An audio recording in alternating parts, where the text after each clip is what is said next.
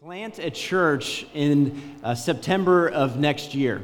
And I want to give a little bit of update for you guys. In January, in the first couple weeks of January, we got up here, me and my wife and my brand new son got up here, and we shared that God placed on our heart the need to plant a church in South Lexington, Kentucky.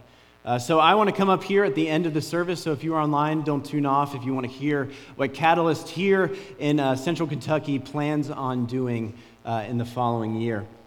But this is our final week of Grace Marriage. John started it off, Dave spoke in the meat of this series, and I am finishing it off. Today we're going to talk about how we are better together. Couples in this church, couples in marriage, we are better together. And if you want to stay together, those who worship together, stay together. I think I can stand up here confidently and say that this series, this Grace Marriage, has been one of the most fruitful series that we've ever had this year at Catalyst. I've had so many amazing conversations with young people about their future spouse. I've had an incredible amount of conversations with our college students. I've had some great conversations with them about their future spouse and some of the students that still remain here. I've also had some great conversations with some of our young adults and people my age about their marriages and how they can increase their marriage, how it can get better here and now, and how can they improve themselves to be better leaders within their marriage. I've had plenty of other conversations with John and Dave, and they have had the exact same experience I have with amazing conversations with those around relationships, and I'm so thankful for this series. And I can say that here at Catalyst, we value marriage, and we've designated an entire series based on it. We're going to start an entire ministry surrounding it because we believe in biblical marriage. See, here, I'm going to give you a little insight on what it's like to be a youth minister and preach on a Sunday morning. See, what happens is you get the leftovers. I'm just going to be honest with you guys. Never in my life did John or Dave go like, guys, we have this fantastic worship series. We're going to do this new series. I'm really pumped about it, and we're going to have you start it off. That never happens. John and Dave were both youth ministers for a long time, and they can attest to that. And the worst part about it is that this is about marriage. Now, I love marriage. I've been married for a little over 6 years. But the worst thing about ending a series is you always have to follow Dave. And it's about marriage. The dude's been married forever. And he's had like 4 kids. And they've all gone to my youth ministry, and they've all drove me insane. But I love them. I do love them. I'm the youngest person on staff. I've been married a little over 6 years. I have, in fact, actually been married 3 months longer than John Kelly, but he had kids way before me. And I have an amazing marriage. I have an amazing wife, but I have this brand new kid who is beautiful. If you've seen photos on Facebook or videos, he is awesome. But he has my hyperness, like me, like not wanting to sit down and just keep on going and going, which is wearing out his mom. And also, he is already starting to antagonize her. Like, he just said, first word was dada, which already made her mad. And then she would look at him and say mama. And he would laugh right in her face and go, dada. And luckily, yesterday, I had to rewrite my sermon on this. He actually said mama for the first time yesterday, which was huge for my wife. She was super excited about it. But through all that, through the ups and downs, and me getting the ending of worship marriage thing, all of this, I can say, no matter what happens in life, no matter what's going on in the world, no matter what's going on with COVID or political stuff or anything, I know that my marriage is one of the most important things. And that when me and my wife are together, nothing else matters. That we are better together in every situation, and I can stand up here confidently knowing that. See, when I was in Bible college, I went down to Johnson University in Knoxville, Tennessee. A lot of my Old Testament professors were actually celibate. They decided in an early age, they were all in their 60s, that they were not going to get married, that God called upon their life that they were not going to be married. So I studied under people in the Old Testament, which has a lot of marriage and a lot of family aspect to it, under single people. And I remember I was just dating my wife at the time. We weren't married, we were just dating. And I just believed everything that they said. Like their perspective of interpreting the scriptures, especially in those Old Testament ones, I was like, oh, I understand that. I can see how that happened, but now that I'm married, it's completely different, I can tell you. You guys know the story of Adam and Eve, like the beginning parts when they're in the garden. And Adam ate the fruit and then Eve ate the fruit, then gave it to Adam, and then God came and he was mad, and they're like, what do we do? See, whenever I read that scripture as a single person, I'm like, okay, yeah, whatever. But as a married person, I think they left out some parts in the scriptures. You see, what I can completely believe that this happened. See, I see that God was like, you can eat from any of the fruit. It's okay, you can eat it. And Eve went by herself, and because Adam was probably on a cell phone not paying attention, was tempted by the devil by herself. And she had this great idea, we're going to eat the fruit. And she went and ate it, and obviously Adam's not paying attention. And then she made this dinner in front of him, and just placed it in front of Adam. And us guys are like, oh, food, and just starts eating it. And then God comes down, and he's like, what the heck? And then Adam's like, I don't even know what's going on. Some of you guys can relate to that. And the other story, Ananias and Sapphira, this is a very small story in Acts. And this couple had this great idea, which was fantastic, that they were going to sell all their property and give it to the early church. And everybody was excited about that. Everybody was pumped about it. But what ended up happening is they spent/kept part of it back. But they told the church and the Holy Spirit that they gave everything. And because of that, they were struck down dead in front of the entire church because they lied to the church and to the Holy Spirit. And I'm like, how in the world? Why did they spend the money? How in the world could they have spent that money when they said they were going to give it to the church? Now that I'm married, I understand. See, what probably happened is they were probably around New Circle Road, and they just sold their land coming from like Bank of Lexington or something. They're driving down and they see Cabela's, and it's deer hunting season. And they look at Cabela's, and the husband's like, I have this fantastic idea. I'm going to buy a trailer. I'm going to put it in the middle of nowhere. And the wife's like, well, when are you going to go to it? I'm going to go to it one time a year, and I'm going to buy 3 guns. I'm never going to shoot them, but I'm going to buy them. And then he goes and he spends all the money, and then he gets back in the car, and the wife's livid. Like, we have to tell them, you spent the money. And he's like, I had to. What do you mean? There's no other option. I had to spend and buy that camper. And they continue down, and then they met the church, and they're like, well, we have to lie. We have to lie because you spent all this money, and everybody thinks you're ridiculous. And he's like, I had to buy it. I had to spend the money. And he goes in, and the story ends with them dying because they lied to the church. See, when you are married and you read the Bible, it is a completely different perspective. When me and Kaylee first started dating, we were like 17 at the time. We started when we were 16 years old, and I quickly turned 17 like 2 weeks later. And Kaylee got a new cat. Their cat had passed away, and it had been a few months. And Dennis and Janie, her parents, got a call from the vet saying they just got a brand new white cat.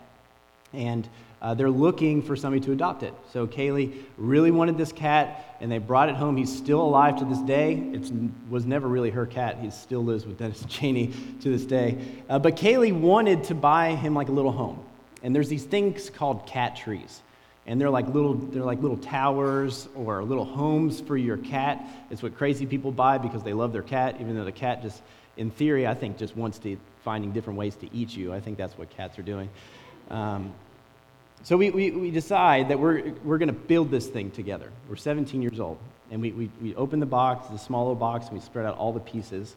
And I immediately see the instructions, and I toss them to the side, which is always a great idea. And then Kaylee's like, no, we need those instructions. So I start putting it together the way that I think it should go, and obviously it's not right. So she's like, no, we need to do this and that.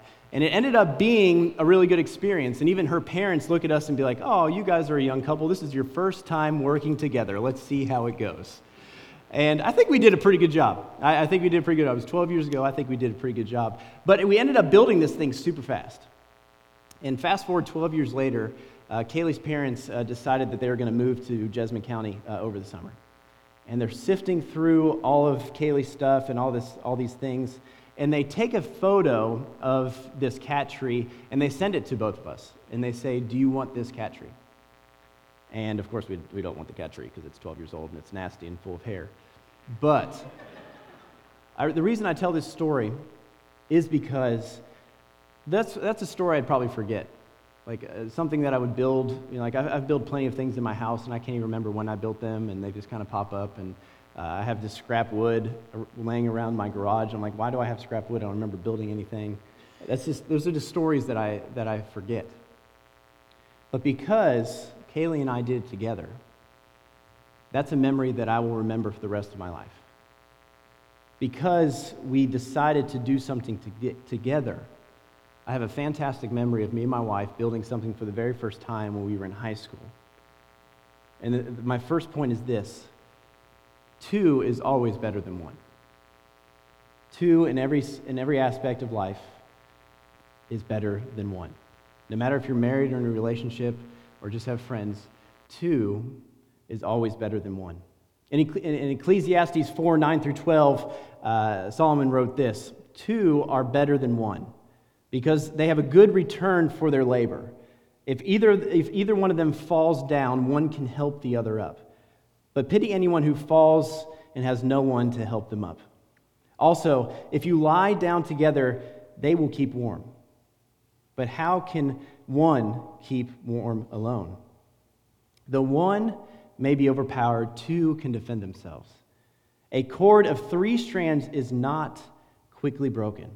See, I love that scripture, one, because it's quoted in every single wedding that you'll ever go to, and it was probably quoted at your wedding whenever you got married. Actually, the person that married me and Kaylee decided to show up today, which is fantastic, and you spoke that at our wedding, and it's still like drilled in the back of my head. And the second reason of it is the author of this kind of throws in this cord of 3 strands at the very end.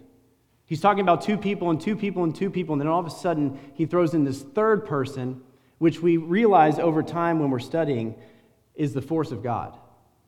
That 2 people become one, not because it's just 2 people coming together, but the reason that they're able to come together and become one is because of the force and the grace and love that God brings to us. That there's no way that 2 people, just regular people, would connect in the way that marriage brings 2 people together if God is not a part of it.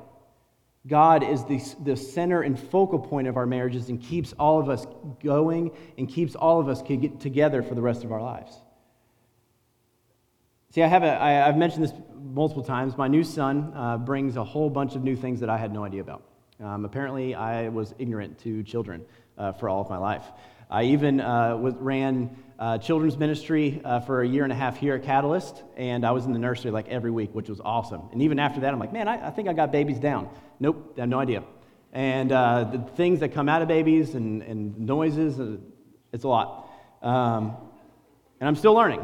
Every day is a new battle. But I learned something fascinating about this peanut butter that babies can eat when they're like 6 months. Those who have kids might understand this. This peanut butter is gross, because it's like 3 ingredients. It doesn't have all those rich, like extra additives that are terrible for you. That's the good stuff. If you got that peanut butter that's nice and creamy, and you can leave it in your cabinet for 6 years, and you take it out, and it's still creamy, that's the good stuff. This stuff, however, is disgusting, because if you leave it outside for like 12 hours, it starts to separate, and it's gross. You can like see the water on top, which I'm not eating that. And I'm like, she's like, give it to the kid. I'm like, that's gross. It's just water. But I learned something about that. This peanut butter has like 3 ingredients to it. It's very, very simple. And if you sit it still for a long time, and you don't engage with it at all, you just sit it on the table, it will start to separate. It will start to look different. Even though the label says that it's peanut butter, when you look inside, you can tell that it is definitely not peanut butter, but in reality, it's just 3 ingredients that were together at one point. See, couples who worship together stay together.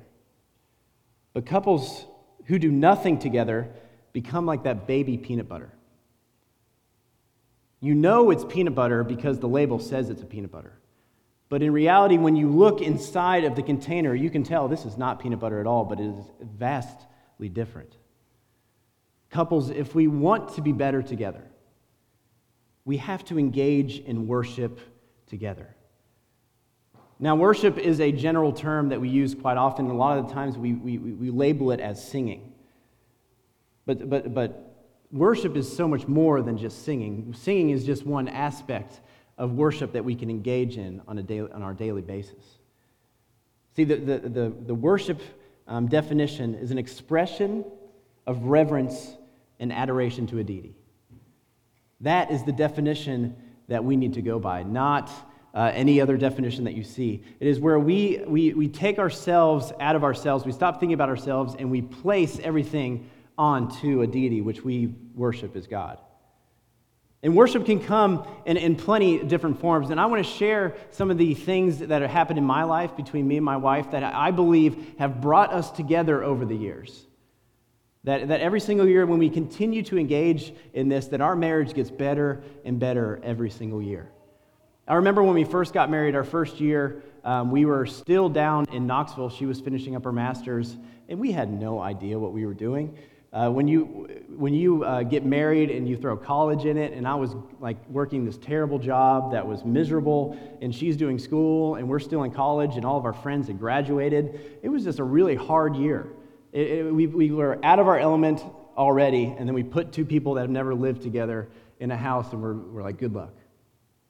But as soon as we got to Catalyst, we started engaging in certain different types of worship that we never thought about before. And I want to share some of those with you today. The first thing is this: worship through Sunday mornings. Your Sunday morning experience, your Sunday morning church, like here in Catalyst, if you're online, our Sunday morning experience here is so vital to your marriage every single week. Where you come together, you have fellowship with other Christian believers, whether they're single or married, and you engage with the fellowship of believers. If you prioritize Sunday mornings, your marriage will last a long time, and you will be better together if you show up together here at church. The next thing is worship through tithing. The tithing, let me explain tithing real quick to you guys. It comes from the word tenth, which means that we need to give a tenth of the beginning of everything that we bring in. And we do this because it is a declaration that we are trusting God with everything that we own. And we're so trusting in God that we're going to say, we're going to give our first to you, that you're going to take care of us with the rest of the money that we have. One of the best things that me and my wife have ever done together is when we come together and we decided we are going to tithe every single week. It doesn't matter if we have the money or not. We are going to give, and God is going to bless us, and He's going to take care of us with the rest of the money that comes in. And I can tell you confidently that He is taking care of us every step of the way. Putting God first, especially in your finances.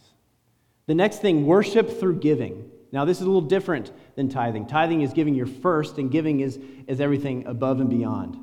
This is when you and your wife decide, or you and your spouse, you and your, or even friends in relationships decide, we are going to give above and beyond to help somebody in need.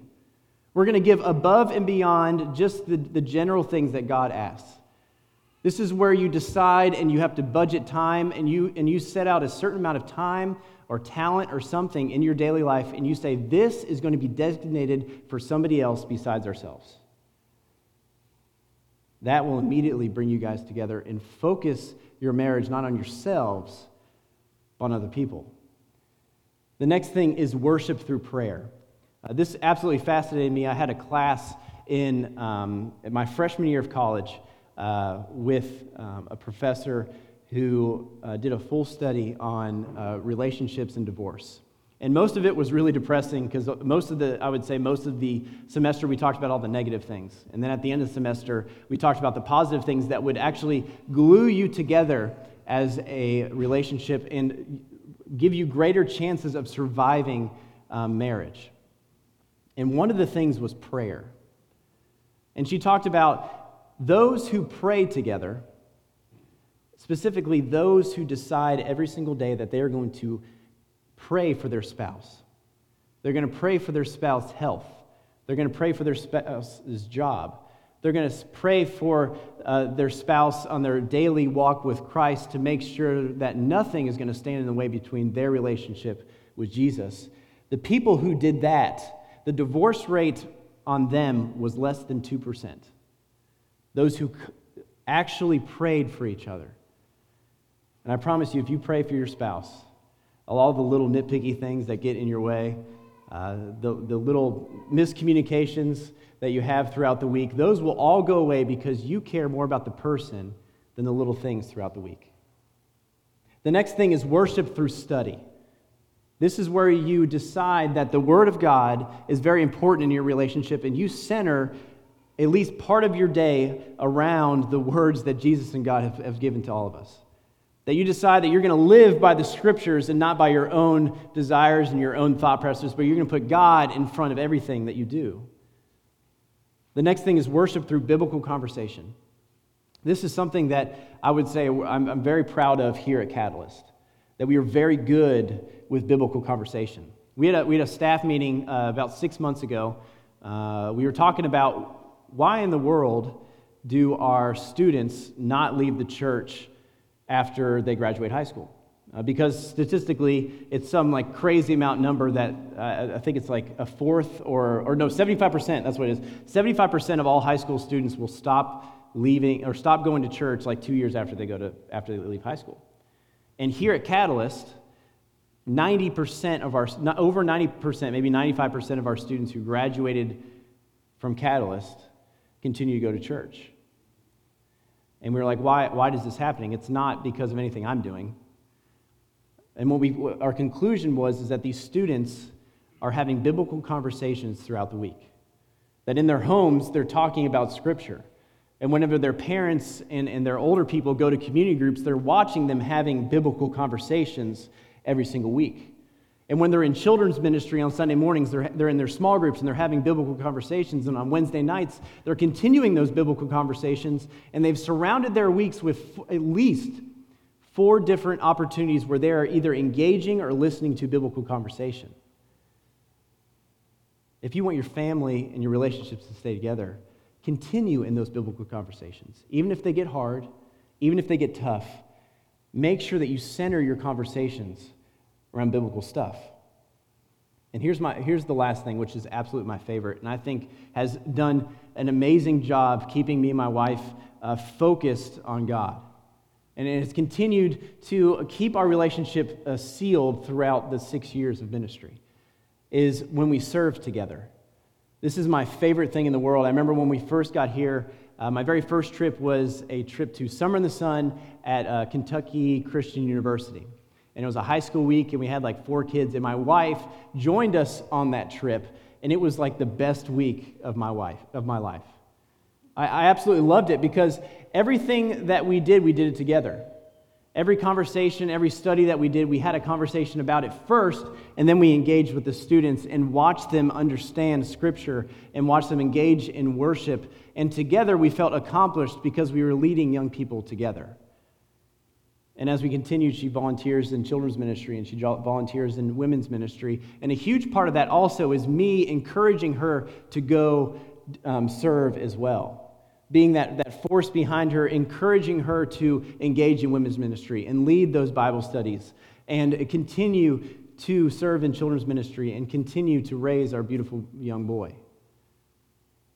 Though that has been the best thing for our marriage throughout our almost 6.5 years of being together.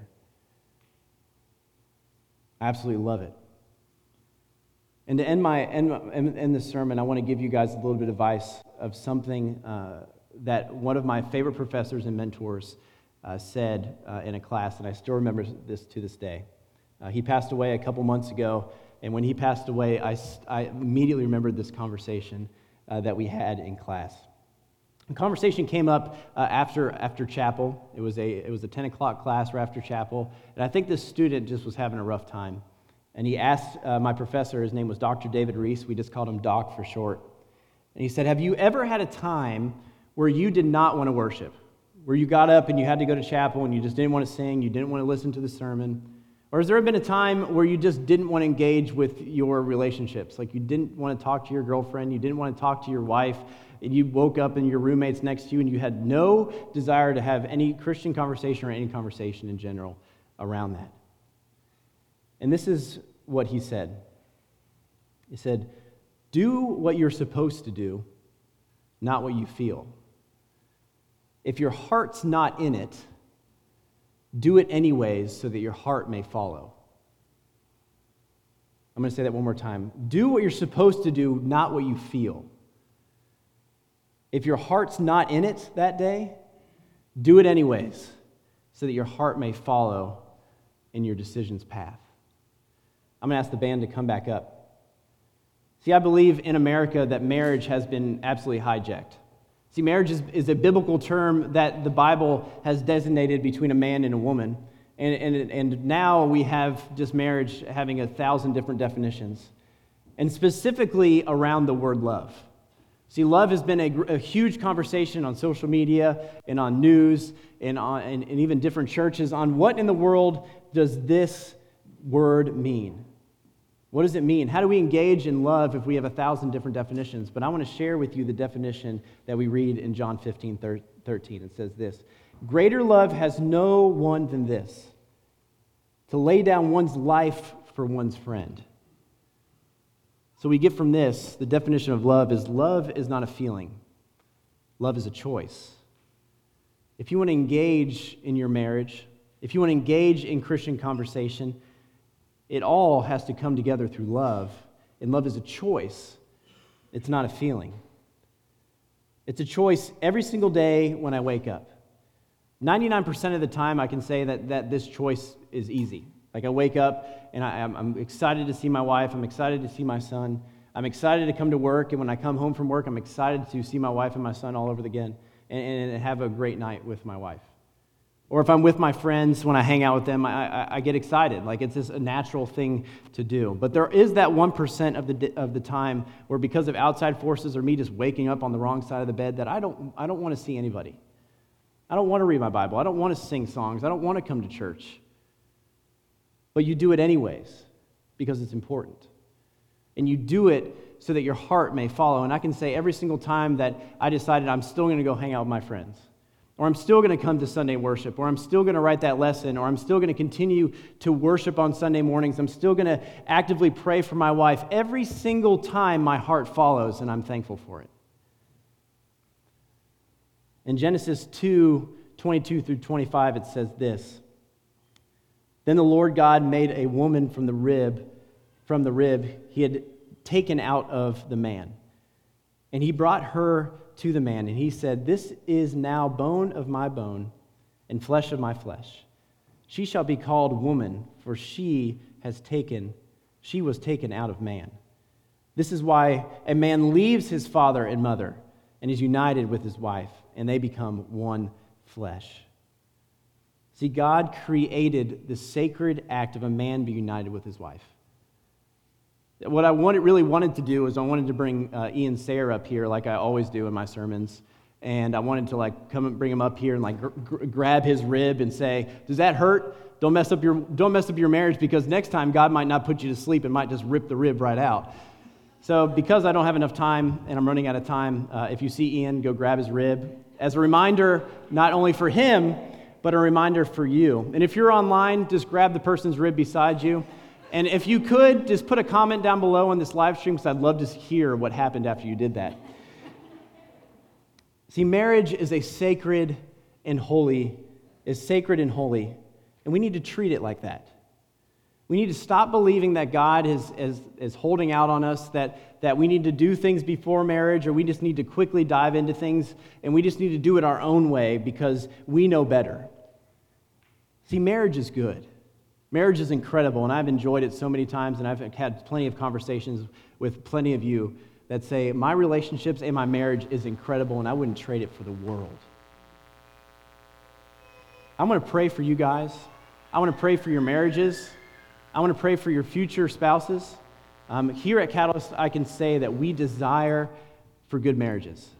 We love seeing people get married, and we love when people engage in the Christian lifestyle of marriage. And I can also say that we actively pray in staff meeting for those who are single for your future spouse. That we pray that God is grooming them to be a Christian leader so that you guys can make a huge impact together in the Christian faith. I'm going to do that for you guys right now and pray for you, and then we're going to continue in worship. Dear Father, I just want to thank you so much for today, where we get to come together, worship, hear your word, and to center our hearts around you. God, I ask that if there's anybody here that did not want to come today, I'm thankful that they decided to come today, that their heart may follow. God, I want to pray for everybody's marriage here, that they center their hearts and everything around you so that you can be the glue that keeps them together forever. God, that you are the one and the reason why their marriage is successful, and not because of anything online or any internet thing that they read. God, I want to pray for the future spouses of our young ones, that you are preparing them for a life of being together and doing ministry together and praying together and tithing together and worshiping together so that they can make a huge impact in your kingdom and to spread Jesus' name to the ends of the earth.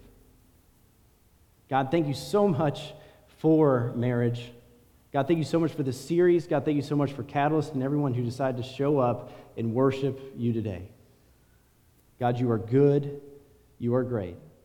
And ask this all in your Son's name.